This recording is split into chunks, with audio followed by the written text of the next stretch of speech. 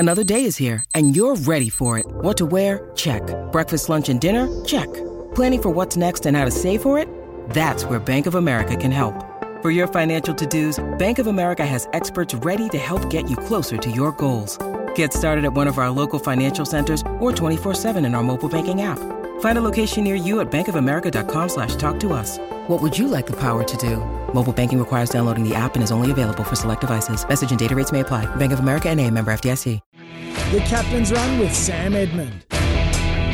Welcome back to the show. Julian DeStoop with you. Simon Katich not too far away to preview day 2 of the second test at Adelaide Oval. Can we put a sheet up or something, boys? Looking at Johnny Donoghue through the window at the moment after a big night it's a little bit tough. So we... It's a waft coming through the studio as well. Speaking of the SEN team, congratulations to our own Joel Brooks, our breakfast producer. Just one of those people you meet in life that is never flustered, Joel Brooks. He and his wife, Ashley, welcomed their second child to the world earlier this week. Billy Robert Brooks. Billy Brooks, what a name that is. And as his wife said on social media, Billy has already got a lifelong membership to the Bulldog Nuffy Club. So well done to Joel and Ashley. A fantastic week for the family. Just before we get to Simon Katich, it was a great day yesterday for the Aussies. A lot of talk about the West Indies and their tactics, and we'll get stuck into that with Simon. But you got to cash in at times, and certainly Marnus Labuschagne and Travis Head did that on day one. Thomas bowls to Labuschagne, who punches hard to deep point. It'll go all the way. Labuschagne is reprising the summer of Marnus. 3 consecutive centuries. And that's his 4th against the pink ball. He is the preeminent player in day-night test cricket. What an occupying force he has proven himself to be against the West Indies. Joseph bowls, head drives straight through the field. He'll go for 4. What a proud moment in South Australian sporting history this is. The state captain with a test century on Adelaide Oval. Travis Head, the moment is yours, and it's shared by a proud state. First time in 27 years that it's happened. Yeah, Greg Blewett was the previous, way back in 1995. Simon Katich was there as part of the SEN Test Cricket commentary team watching all the action. He joins us this morning. Hello, Simon. Good morning, Julian. Always a nice moment, I'm sure, when you score 100 on your home deck, and I guess particularly for Travis Head when you're coming off 99 in the previous test. Yeah, it certainly is. I mean, he had a fantastic summer last year in the Ashes, but to be able to break that hoodoo of no South Australian batsman scoring 100 here at the Adelaide Oval on what has been a great batting track over the years since 1995, it's remarkable to think, given they've had some very good batsmen from this neck of the woods in Bluey and Darren Lehman, and now Travis Head, who's making making that number 5 spot his own. He played magnificently, timed the ball beautifully, and just backed up Marnus Labuschagne in what was an unbeaten partnership. And they'll start again today with plans of probably trying to double up those hundreds into double hundreds like we saw in Perth last week. Marnus is just going extraordinarily well. 61 averaging in Test cricket now, 76 in Australian conditions. He loves Adelaide Oval. That's 3 centuries at Adelaide Oval. Why is he such a difficult player to remove when you're in the opposition attack? Yeah, look, I mean, he's technically very good, and I think everyone's sort of heard and talked about the energy that he brings to this group and his love of the game and passion for batting, and I think that's what we're seeing at the moment. Prior to yesterday, he was only 12 runs behind David Warner in pink ball tests in runs, and he'd played 2 less tests. Was averaging just under 70 in pink ball tests with 300 and 350s, and now he's on another 100 odd not out after 300 runs in Perth in the first test. So I think it's a combination of everything really, technical and then mental, and he's just got this real hunger for runs. The hard thing about, you have to temper it at the moment, this West Indies attack is poor, and there's not a lot of firepower in it, and as a result, the Australian batsmen are making merry. So I think it'll be a different case when South Africa get here. I still think the Australian batsmen will do very well because they're quality players, don't get me wrong.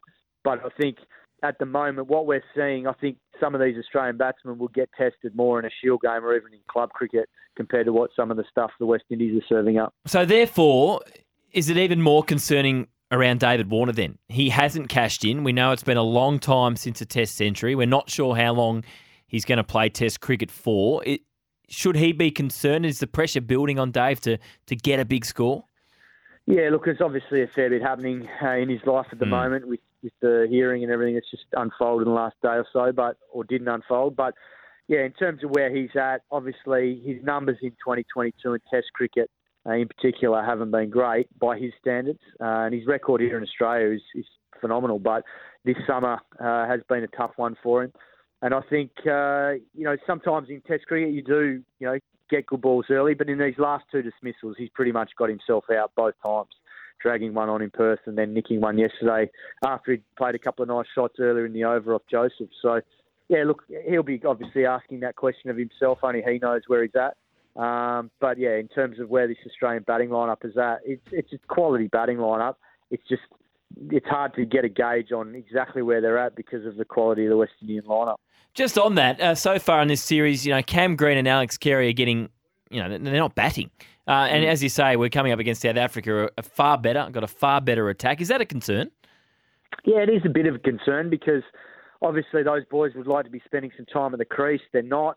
Obviously, there's a concern around the fitness of some of our quicks because a number of them came into this series underdone in terms of their preparation with red ball cricket. Yes, they had played a fair bit of cricket with the T20 World Cup and ODIs against England, but they were underdone in Test cricket. And then we've seen Cummins go down with a thigh, now Hazel with a side, and we don't know when they're going to be back. So it'll be a different Australian bowling lineup here in Adelaide, but I'd expect them to still get the job done here, given their quality. But South Africa will be a different proposition. They've got some very exciting quicks. The only thing is they've got quite an inexperienced batting lineup themselves, so that'll be the challenge for them because England rolled them recently in England after going 1-0 up. Speaking to Simon Katich, you'll be part of the SEN Test cricket team again this afternoon. Josh Hazlewood, we hear side strains with bowlers and it's always a concern. It cost him last summer as well.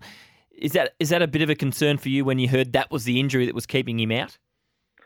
Well, I mean, we were concerned when we were talking about the Test in Perth as it was happening around, the bowlers spending a long time out in the field, and if the West Indies wear them down, there's the potential that they will get easier runs as they tire, but also physically how they would back up for the second innings, given that, they batted so long and they didn't get much of a chance to have a break, given that Australia made nearly 600 runs in that first innings. So it didn't really come as a surprise to see a couple of them go down injured with their lack of preparation. You obviously don't want to wish that on anyone, and Josh Hazlewood has unfortunately had that happen to him twice now in the last two summers. So his T20 cricket's gone through the roof, but this is his third Test for the year in Test cricket for a variety of factors, whether it's balance of the team in Pakistan, where he missed out on a couple of Tests, and Sri Lanka in sort of the middle of the year. But he just hasn't had the volume of red ball cricket, and that'll be the question that the Australian hierarchy are asking themselves now about his conditioning and where he needs to get to so that he can keep playing Test cricket a lot longer. Just with the West Indies, you mentioned it near the top of this interview. What was the most disappointing part of their performance yesterday? Was it the way the bowlers actually bowled? Was it the captaincy, the way they were used? What disappointed you the most? I think, look, it's hard for the captain. He's only got so much at his disposal. He doesn't have a lot of weapons in that bowling lineup. He's only got Alzari Joseph bowling over 140 k's an hour, which in our conditions, against our batsmen who know these conditions like the back of their hand, there was no pressure on their decision-making because a lot of the stuff they were facing was in the 120s. And that's the sort of stuff they're going to face, not even at probably Shield level, probably more so club level.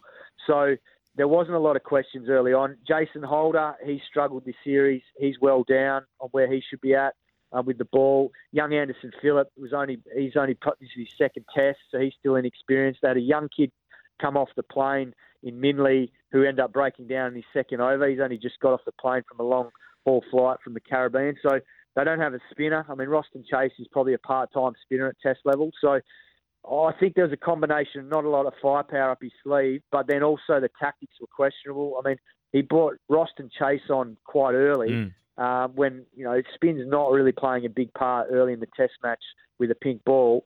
And then, he then had the spinners operating around the 50 over mark through the middle of the night, both in tandem when he had four seamers. He could have used one at one end and then maybe used a spinner for 3 or 4 overs for a bit just to have a break. But it was all over the place, and they just look like a really tired team that's ready to get home. Just finally, before I let you go, you're going to have Nick Hockley on the coverage from 1 o'clock today. And we heard Pat Cummins yesterday say everyone's behind Dave Warner, but you've been in dressing rooms. How much of those comments, particularly from his manager, James Erskine, raise some eyebrows amongst some of his teammates, particularly at those that might have been in South Africa 4 years ago? Yeah, look, I'm not sure those comments, how they've gone down with the team, but I dare say it's opened up a can of worms at Cricket Australia and also within that dressing room, because I don't think when Pat Cummins probably made that comment, he would have known what James Erskine had said. So it will be interesting to see how this plays out, because whilst he didn't name names, he certainly insinuated about some of the stuff that potentially happened in Cape Town. And that's what is going to be the talking point, no doubt, for today and for the rest of this test match, because it was a big bomb that got dropped yesterday. Yeah, it was a big day. We look forward to the coverage from 1 o'clock. Nick Hockley, a special guest with the boys. Simon, again, thanks so much for your time. My pleasure.